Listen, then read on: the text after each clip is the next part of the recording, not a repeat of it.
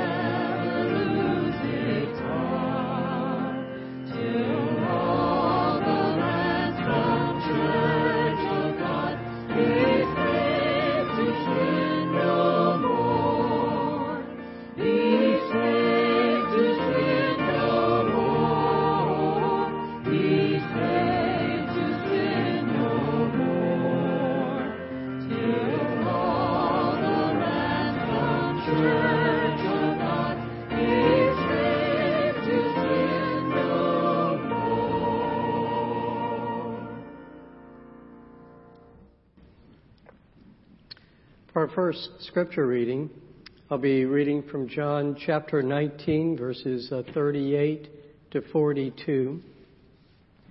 This is the story of the burial of Jesus. Later I'll be speaking on Nicodemus, and so Nicodemus comes back into this story here. Let us hear God's word in John 19.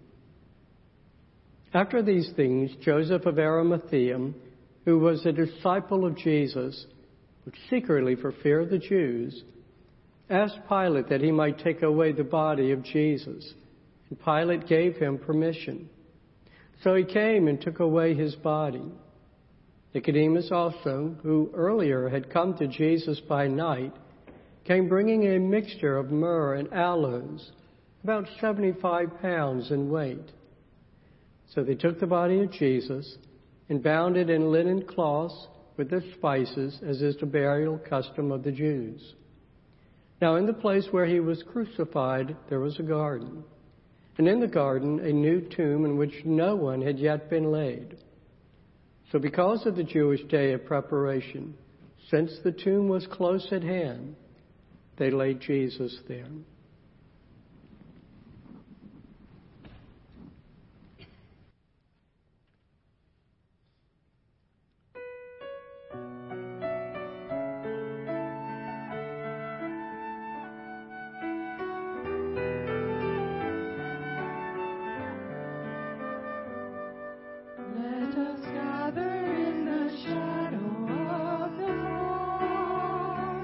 Let us look upon the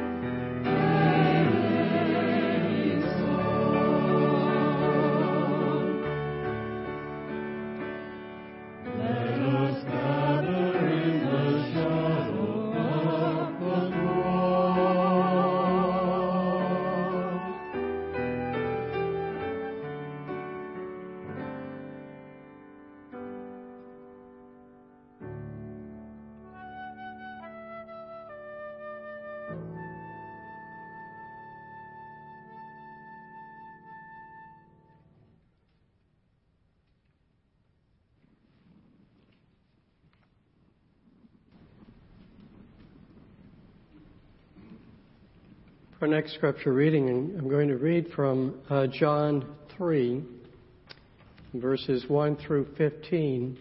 This is the story of Nicodemus coming to Jesus at night. I want you to listen carefully, follow along carefully, for after I read the scripture, I'm going to then give the homily. In the homily, I'm going to take the character of Nicodemus as he is bearing Jesus. And as he is doing that, you'll be recalling this dialogue. So just to help you understand what's taking place, I'll be quoting dialogue from this passage as I recount, as Nicodemus, the story of the burial. Let us hear God's word. This is John 3, beginning with verse 1. Now there was a man of the Pharisees named Nicodemus, a ruler of the Jews. This man came to Jesus by night and said to him, "Rabbi, we know that you are a teacher come from God, for no one can do these signs that you do unless God is with him." Jesus answered him, "Truly, truly, I say to you, unless one is born again, he cannot see the kingdom of God." Nicodemus said to him, "How can a man be born when he is old? Can he enter a second time into his mother's womb and be born?" Jesus answered, "Truly, truly, I say to you, unless one is born of water and the Spirit, he cannot enter the kingdom of God. That which is born of the flesh is flesh, and that which is born of the Spirit is spirit. Do not marvel that I said to you, you must be born again. The wind blows where it wishes, and you hear its sound, but you do not know where it comes from or where it goes. So it is with everyone who is born of the Spirit." Nicodemus said to him, "How can these things be?" Jesus answered him, "Are you the teacher of Israel, and yet you do not understand these things? Truly, truly, I say to you, we speak of what we know and bear witness to what we have seen. But you do not receive our testimony. If I had told you earthly things and you do not believe, well, how can you believe if I tell you heavenly things? No one has ascended into heaven except he who descended from heaven, the Son of Man. And as Moses lifted up the serpent in the wilderness, so must the Son of Man be lifted up, that whoever believes in him may have eternal life."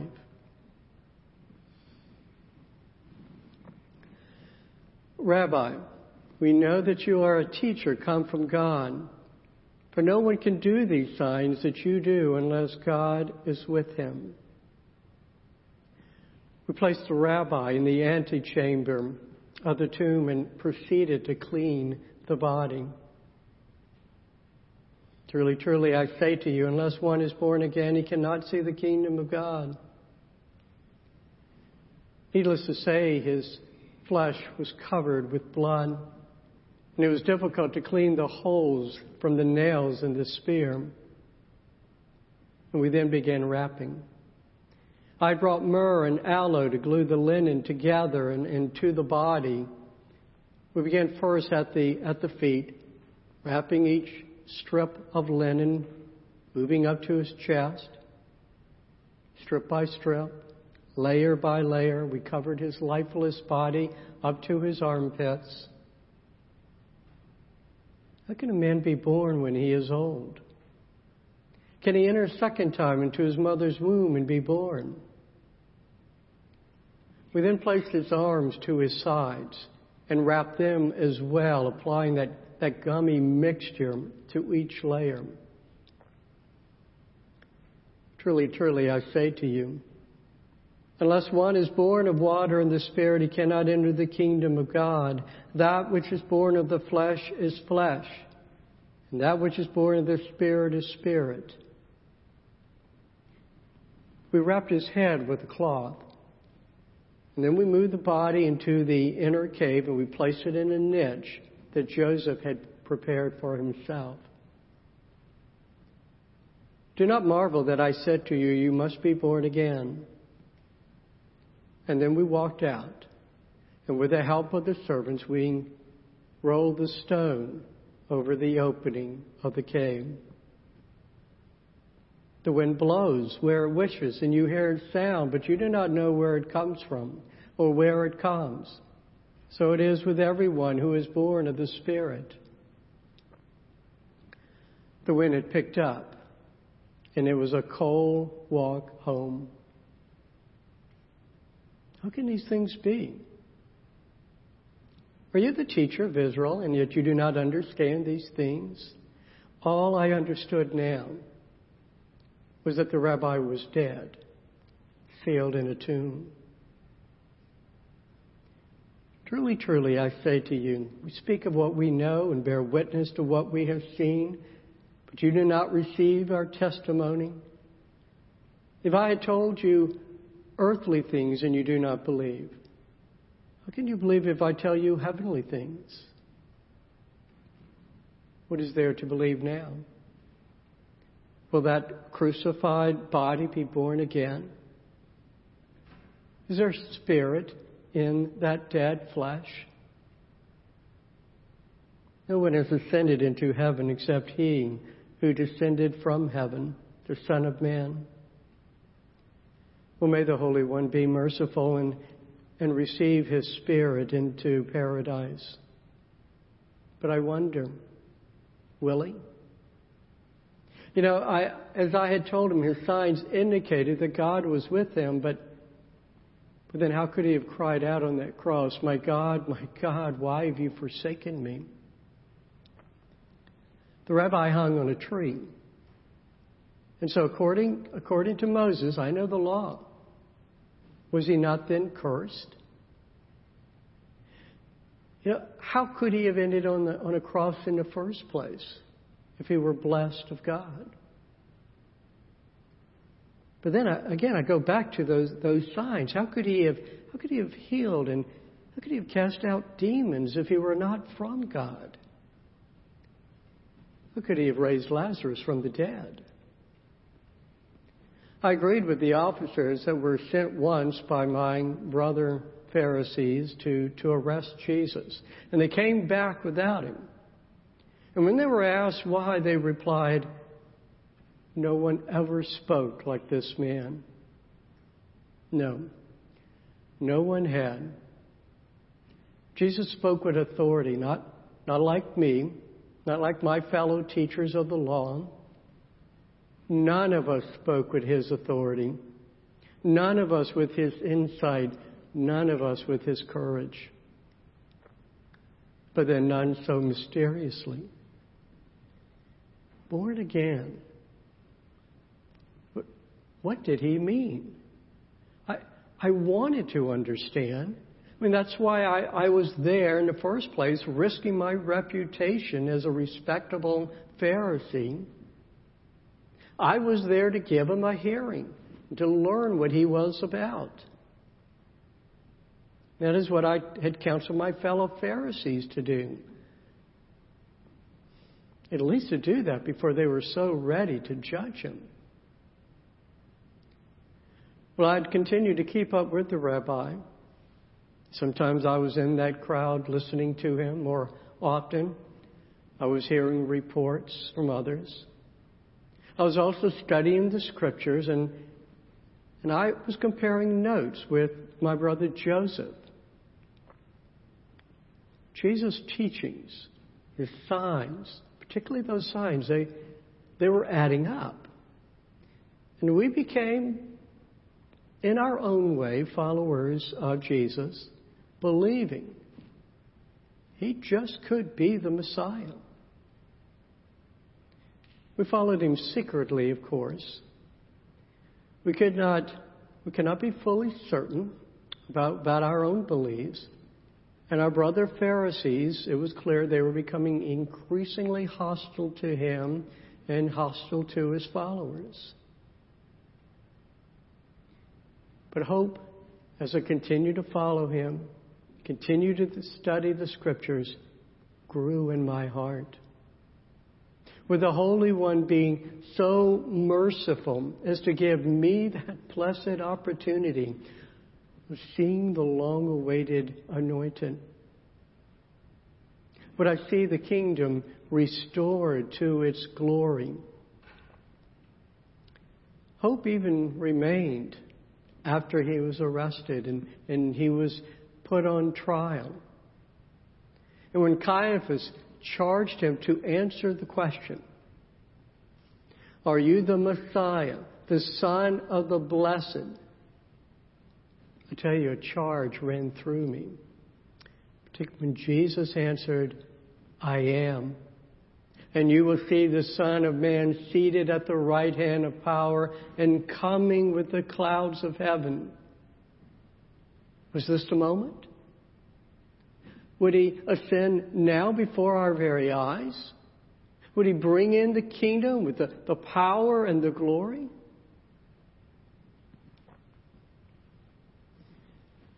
It is a dark night following a dark day, and I am ready to be home. And yet, how will I be able to sleep? The image of his bloody body lying on the stone table. The image of his dead body wrapped in a shroud. And worst of all, the image of his suffering body lifted up on the cross. Lifted up. What was it the rabbi told me that night? I remember now. As Moses lifted up the serpent in the wilderness, so must the Son of Man be lifted up, that whoever believes in him may have eternal life. As Moses lifted up the serpent, think, Nicodemus, think. Are you the teacher of Israel, and yet you do not understand these things? Before that night, I thought I understood a lot until this rabbi entered my world. As Moses lifted up the serpent. Why did Moses lift that serpent on the pole? The people had been poisoned by serpents. They were dying.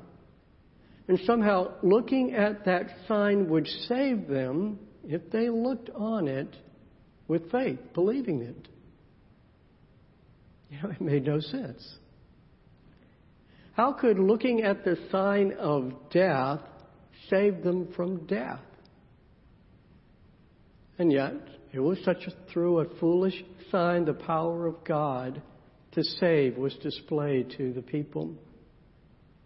Whoever believed in that foolish sign would believe or would receive life. So must the Son of Man be lifted up on the cross. Looking at the Messiah hanging on the cross brings life. It is as strange an idea as being born again. I mean, what folly. Hanging on a tree is a cursed image. But then is it more foolish than looking at a cursed snake on a pole? What was happening on that cross? Was it more than a defeated rabbi dying in defeat? What was it? What was it that the prophet had said? I remember now. Surely he has borne our griefs and carried our sorrows. Yet we esteemed him stricken, smitten by God, and afflicted. But he was pierced for our transgressions. He was crushed for our iniquities. Upon him was the chastisement that brought us peace, and with his wounds we are healed. Oh, we like sheep have gone astray. We have turned every one to his own way. The Lord has laid on him the iniquity of us all. The cross. Jesus hanging on the cross is the suffering servant. When I looked at that cross, I beheld the iniquity of me and of my people being laid upon him. The rabbi meant to go to the cross all along. He meant to bear the curse for us. And instead of death, we are to receive life. But how can I be sure? How can I know that such a sacrifice, that it was accepted by the Holy One? Jesus lies in a tomb. I have wrapped the body and rolled the stone in front of it. What must happen next? It remains as mysterious to me as being born again. God, we thank you for the sign of the cross. And we do know what it means. We know that our Lord was hanging upon that cross, bearing our iniquity. Our sins, our trespasses were laid upon him. And we know that.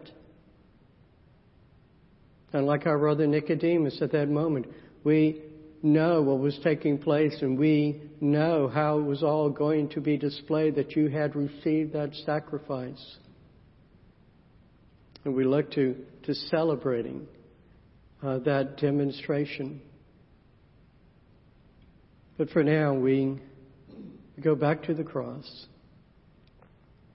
We thank you for the Son of God who humbled himself, who became our shepherd, who became the lamb that was sacrificed for us and for our sins. We give you praise and thanks for this Lamb of God. In Christ's name, amen. And let us sing together, Lamb of God.